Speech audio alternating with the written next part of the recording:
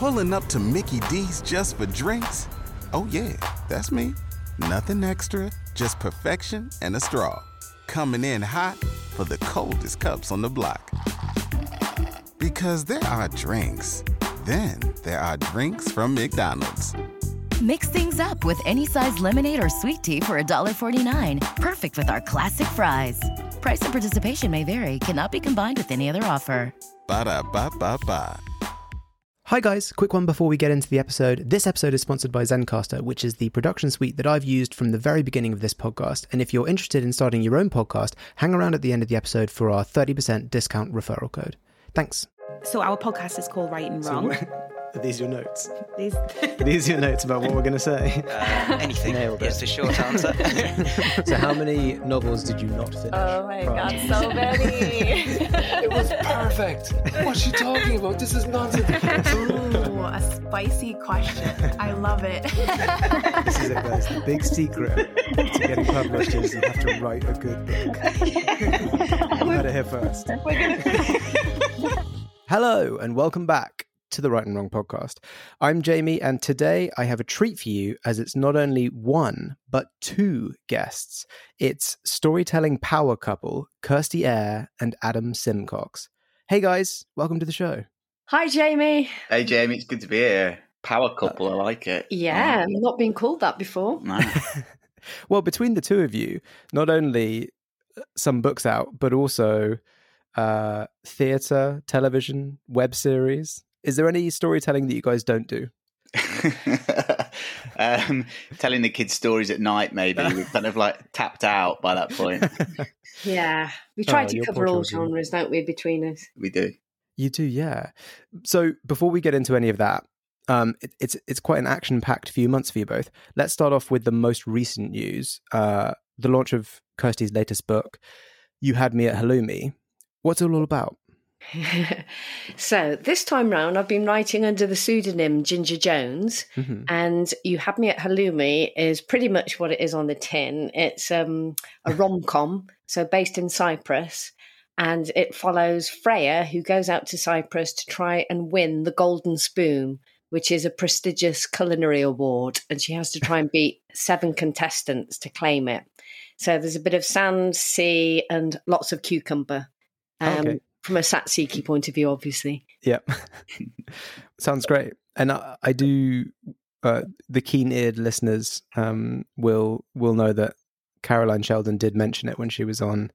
And it's a 10 out of 10 title. Absolutely love it. As soon as I heard it, I was like, yes. Great stuff. I do want to ask, why the pseudonym Ginger Jones? Because your first book, Cowgirl, winner of the inaugural Comedy Women in Print 2019, is under Kirsty Eyre, not Ginger Jones. Yeah, it's a really good question and quite a complicated answer, so I'll try and keep it really simple, just like my small brain. But basically, there are many benefits to writing under a pseudonym. If, for example, you wanted to break away from the genre that you're writing in, and you know, it's difficult to cross over, isn't it? So I think JK is probably a really good example of someone who's done something different with a different name. Yeah, I would say that's from what I see it as, that's more a sort of Stephen King kind of thing, where she's so famous for one thing that she needed to use a different name to actually do anything else. Yeah, let's be honest, Jamie, I'm not quite there yet. No, but I've definitely, there's lots of authors who either started in children's or started in adult, but then wanted to do the opposite thing. And sometimes it's easier just to use a different name so that people don't confuse the two. Yes, and Ginger Jones sounds kind of culinary and spicy, doesn't she? It does, yeah. I like it. Focusing more on Adam now, looking ahead to August, where your latest, The Generation Killer, is out on the 18th. And this is the sequel to your dark supernatural police procedural, The Dying Squad. What's the elevator pitch for that series? That's a good question. So yeah, the first in the series, The Dying Squad, came out last July, and it's about a detective who has to solve his own murder. Mm-hmm. So the Dying Squad are a supernatural police force that solve crimes that the flesh and blood living police can't. So yeah, in the first book, Joe Lazarus has to solve his own murder. In the second book, he's on the trail of a serial killer in Manchester called the Generation Killer, who murders the youngest member of the family as well as the oldest, kind of wiping out the generation line. And they're both kind of, I guess, although they kind of deal a lot in the fantastical and the supernatural, they're both kind of quite noir-y, gritty thrillers. So it's kind of not particularly like the lightness of touch of, say, something like Rivers of London. It's a bit more blood and gutsy. Oh, okay. A bit more visceral. Yeah. Yeah. Is it, do you sort of lean into the grim, dark kind of areas where it's, no good deed goes unpunished? A little bit, yeah. I mean, I've tried to keep, although they deal in the kind of fantastical, I've tried to keep them as realistic as possible. Mm-hmm. But I've tried to keep, there's dark humour in it, I think. Daisy May, who's Joe's partner, she's quite wise talking and a bit kind of blunt speaking, and hopefully the humour comes through her, because I think if it's all too dark, you just kind of get a bit anaesthetised to it as a reader. Yes. You need the light and shade to kind of keep people reading. Yeah. It's like, I'm a huge fan of Joe Abercrombie. Okay. And he very much has it's fantasy and obviously a bit different, but it's still a sort of very dark, bad things happen kind of world. But he does that same thing where he cuts it with humor, which kind of keeps you from just getting bogged down in all the terrible things that are happening. Absolutely, yeah. I mean, he's a master at doing that. He really is. And we've got the same publisher, funnily enough. Oh, amazing. They three Galans. Yeah, so Galans have obviously got a type. Yeah. Dark humor. They love it. So the two of you, very different styles. Romance and cooking versus dark, coming back from the dead kind of stuff. Yeah. Do you ever consult each other and do sort of critique and stuff for each other while you're writing stuff, or do you keep it very separate? We are each other's beta readers first and foremost, aren't we? Amazing. So that's one really great advantage, actually, of both of you writing. Even though we're writing completely different things, it's always brilliant to get that first pair of eyes on it, and we will be the first to read each other's work. Yeah. Maybe we're a bit too brutally honest with each other with feedback. I think it's kind of been an aspect of our relationship right from the start, really, because we met on a play that Kirsty had written and was directing, and I was making a film for it, and I had like a small acting role in it as well. So that kind of critiquing each other's work and working together has been there right from the start. And certainly with writing, like Kirsty's the one I want to impress the most. Like she sees it first, and I always kind of want to impress her, even though we've been doing it for quite a while now. She would say that she takes the critique a lot better than I would, and she's definitely right. She's 100% right. Do you think that comes from the theatre background? Are people more sort of savage in theatre critique? I don't know. I mean, I think maybe. I think basically Adam likes me to prefix my feedback with, I mean, it's obviously fantastic. Don't you? Yeah, and like you're God, and like no one's better than you. I worship you. Yeah, this is amazing. Best thing you've ever written. I don't think that's unreasonable, to be honest. I think that's standard practice in the industry. Absolutely, yeah. Where you say something really nice, put the bad thing in the middle, and they say something really nice at the end. It completely is. I mean, because we both did like the Curtis Brown creative course, and that was one of the things they taught you because there was it revolved around feedback. Is like, say the good things first. And just from a human nature thing, it does make sense. Because I think if you start with the negative stuff, your kind of defenses go up a little bit. It's like, you don't know what you're talking about. You're an idiot. But if you kind of say a few good things first, I think you're more open to the critiquing. Yeah. And then finish on good things as well. Yeah, I think as well, when you live together and you've got children together and your lives are really interwoven, realistically, when you're reading someone's work, you don't have the luxury, of each other's work, you don't have the luxury of going away, reading the whole book and then consolidating your feedback and then playing it back, in a really lovely way. You're literally on the school run and then may have read like one chapter on the way into work, and then I'm texting Adam just going, chapter 7, really loved it. I think you've got some typos here. Don't understand this bit. I'm lost now. Is this guy alive or is he dead or is he a ghost? And then, it's not actually that eloquent in a text message, but it's just the fastest way of saying, yeah, I've read a bit more. Here's my feedback.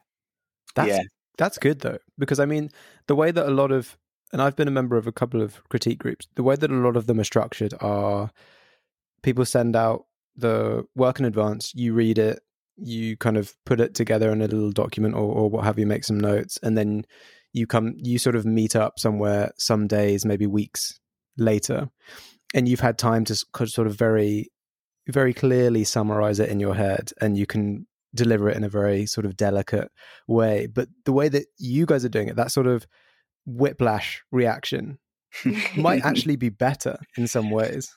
Yeah, it's more immediate, I think. Yeah. Because I think sometimes that is a benefit to kind of have your initial take on it. Some things need a little bit more, and it's also just a practicality thing, isn't it? Really, like. Yeah, I also think over time we've learnt to share earlier. Early days you kind of wrap your hands around your manuscript and don't want anyone to read it until you've got it as good as you can get it, which you're always trained to do, obviously, if you're pitching to an agent or a publisher, of course. But just in terms of a beta reader who is also your partner, I think it pays dividends to show early in case the person just thinks that you're completely on the wrong track. And then, of course, you haven't invested months and months and written an entire novel that, has gone off piste a bit, really. So I think it pays to show earlier, even if it's a bit scrappy. Yeah, I think if you have the right person, 100% true. Yeah, I think that's the good point. It's finding that person. Obviously, we're married. We've known each other quite a long time, so we kind of trust each other. Yeah, I think feedback is 100% vital, and you have to get used to getting it if you want to be a writer or anything in the creative industry, really, because you're going to get it all the time, whether you want it or not. Mm-hmm. But it is finding, I think, a group of people whose opinion you trust. Yeah. Because otherwise, I think it can be quite damaging. Yeah, and it's also about understanding the way that, let's say you're in a group of 5 people, so 4 people are going to critique your work. It's about understanding what critique each of those people sort of individually will give you that's really good, and the stuff that you probably don't necessarily want to pay that much heed to what they're saying, because everyone will have their own take and their own way that they sort of want to perceive things. Yeah. And some people are really good at one thing, some people are really good at another thing. And it's about understanding how the two of you kind of will create the best outcome, I guess. Yeah, definitely. And I think one of the good things with Kirsty and I is because we do write in different genres and different styles. Yeah. I think it's good to have that kind of degree of separation, because if the kind of danger is if you just get feedback from people that work in the same genre and the same style, it's a bit of an echo chamber. Whereas with Kirsty, or whether I'm doing her stuff or she does mine, we just kind of break it down in terms of, does this work as a story, like the mechanics of it, which I think is quite useful. Yeah, and I agree that you need a cross-section, really, of beta readers. I was lucky enough to pick up a few from my Curtis Brown creative course that I was on. That was back in 2017. And the majority of us, out of the 15 that were on the course, are still on a WhatsApp group and read each other's work. It's been really, really useful. And like you said, like different people bring different perspective, and everyone helps you get your manuscript as good as you can get it. Yes, exactly. So you guys met while you were working in screenwriting and theatre. Were you both writing sort of novels at that point, or did that come later? That's a good question. It came a little bit later, actually. So I was writing for theatre and Adam was writing for screen. Yeah. And yeah, Adam mentioned earlier that I abused the the casting couch because I was directing Adam in a play. A real me too moment, no, Jamie. A real me too moment. And I remember casting Adam by text message because he was on his brother's stag do at the time. And I said, "Are you all right to accept the role of Dazza, who was a real lad in my play called Happy Chuffing Christmas?" And I remember Adam going, "Does it really matter that Dazza has actually got real bad sunburn at the moment?" And then that's kind of the start of a beautiful relationship, wouldn't you say? Yeah. And it wasn't until we had our first child, Alfie, so that was 2012, that I think it was me that decided I was going to write this book. And part of it was, previously, when I used to write plays, I had the luxury of being able to spend evenings and weekends at rehearsals to actually direct the plays and put them on. Yeah. And then once you've got children, obviously, and they're very young, you're out of the game for all of that sort of thing. So I thought, what can I write where I have no dependency on either actors or crew? And I just thought, I'm going to just plod away at a novel. And that was the one that became Cowgirl, which came out in 2020. Yeah. It was a little different for me in that it wasn't particularly circumstances that made me start writing novels, but I'd written and directed like 3 low budget features. And on the last one, I kind of felt I'd scratched the itch on it a bit, in that kind of it got a good few reviews and it did well on the festival circuit, and I got kind of like a premiere in LA for it. And I kind of felt like I'd reached as much as I could go doing it in the way that I did, in terms of like you're scraping money together to get this thing made. You're calling in every favor in the book to get it done. Yeah. And I just kind of felt I was constantly frustrated by like having to cut stuff because we couldn't do it because we didn't have the money, or we couldn't get a location, or we couldn't get an actor. So I just kind of needed a change of pace on it, really. And I think I started writing my first novel, which ultimately nothing happened with, when we were on holiday. I just wrote 2,000 words. I didn't really look at it for a week. I came back and looked at it. I thought, it's all right. And then I kind of, it's been pretty much a constant ever since. Did you guys do the Curtis Brown creative course together at the same time? No. So Adam went first and he did the 6-month course. Uh-huh. Was yours 2016? Yeah, it would have been, yeah. And then I went the following year and did the cut down version for 3 months. I think it was a good idea actually to go separately. Yeah, definitely. I don't know when you both got your agents, but was there a kind of a crossover where you were both submitting to agents through the sort of traditional open route? Yeah. So we've just told you all the good bits about being a writing couple. And there are also some crazy times that we've had between us where, one of you's on the up and one of you's on the down, and then it's flip-flopped, and then one of you's leapfrogged the other. And it's just been a long, long process. But there was a time where we were both out trying to pitch to just get an agent, to get representation at the beginning. Yeah. Luckily, in the end, it happened with not too long between us, didn't it? Yeah. I think. But yeah, there were some tough times, I think, along the way.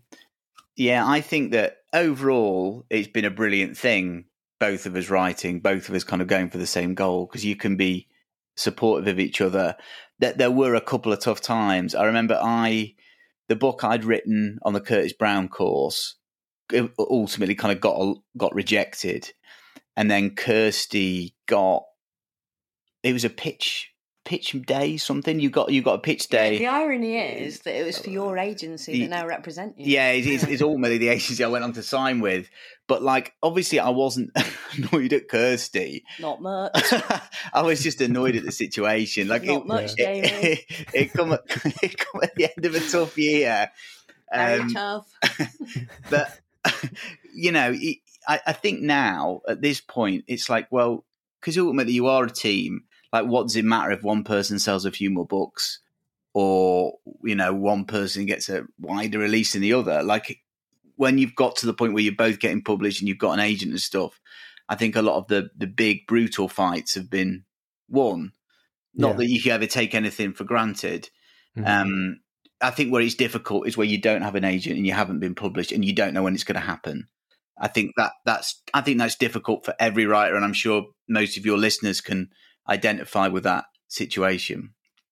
But once you got past that point, I do think the battles get a little bit easier, if never. You just have like a more support, don't you? And you have sort of, for want of a better word, professional support, like knowing that there's an agent, someone who works in this industry that has looked at your work and said, yeah, we could sell this. This could be a book. Yeah, you get that validation. Yeah. And that makes you feel like you're on the right track and that you're winning. And yeah, obviously it didn't happen overnight, and understand the plight very much of being a writer without an agent. And, like sometimes you wonder why you're doing it and if you're deluded and, if you'll ever get representation, if anything will ever be published. But it is worth sticking with. And yeah, there will be many hurdles to jump. Even once you've got your agent and published, there are more hurdles to jump. But they are the biggest hurdles right at the beginning. Definitely. Yes. Because I guess a part of it is you are an unknown quantity even to yourself. I think there's a part in every writer before they get past those first hurdles where they say, I'm writing a lot and I think I'm doing it right, but is it actually good? Yeah, and I think you should never really lose that. I think when you kind of lose that thing of like, can I do this again? When you're coming down to sit each morning or whenever you're writing, there should be a little bit of you thinking, oh, can I do this again? Because I think when you take it for granted and you get too cocky, then I think that's where you kind of, your radar goes off a little bit of when something's good or not. Yes. And I think that is something that gets a bit easier the more you do it, because you've proved to yourself, you've written that second book or third book or whatever. But there should always be a little bit an element of like, almost like applying to be able to do the job again each time you sit down to write. Yeah. Because it is a privilege. And you should definitely never take it for granted. Yeah, and you do definitely learn something new with every single book. And it teaches you what you got right the first time that you might not get right the second time, as much as it does you getting faster each time and recognizing that you're writing yourself down a rabbit hole earlier, I find. So I find, generally speaking, with each book, you get a little bit faster. Not so much how many words you can get down in 1 minute, but more just the structure of a book and making sure you don't go off-piste. Yes. But at the same time, you might have accidentally got something right previously that you then screw up on your second time round or your third. But yeah. Yeah, it's important to know what you got right, not just sort of not realize that you got something right and then fail to do that in the next one. Yeah. Yeah. Adam, you're with, is it Harry Illingworth? It is, your yeah. agent at DHH. That's right. And Kirsty, you're now with Caroline Sheldon, but you originally submitted to Felicity. True. That's right. So it's the same agency. Yeah. And I think previously, when you referenced you had me at Halloumi, it was Felicity who come on to chat with you. I think it was Caroline. Was it Caroline as well? Yeah. I had them both on, I think, within 2 weeks. Okay. So. I remember Felicity telling me all about it, and I listened to the podcast, and she mentioned you had me at Halloumi. So she has moved to a different role now, and so I'm now represented by Caroline, but I'm still with the same agency. Yeah.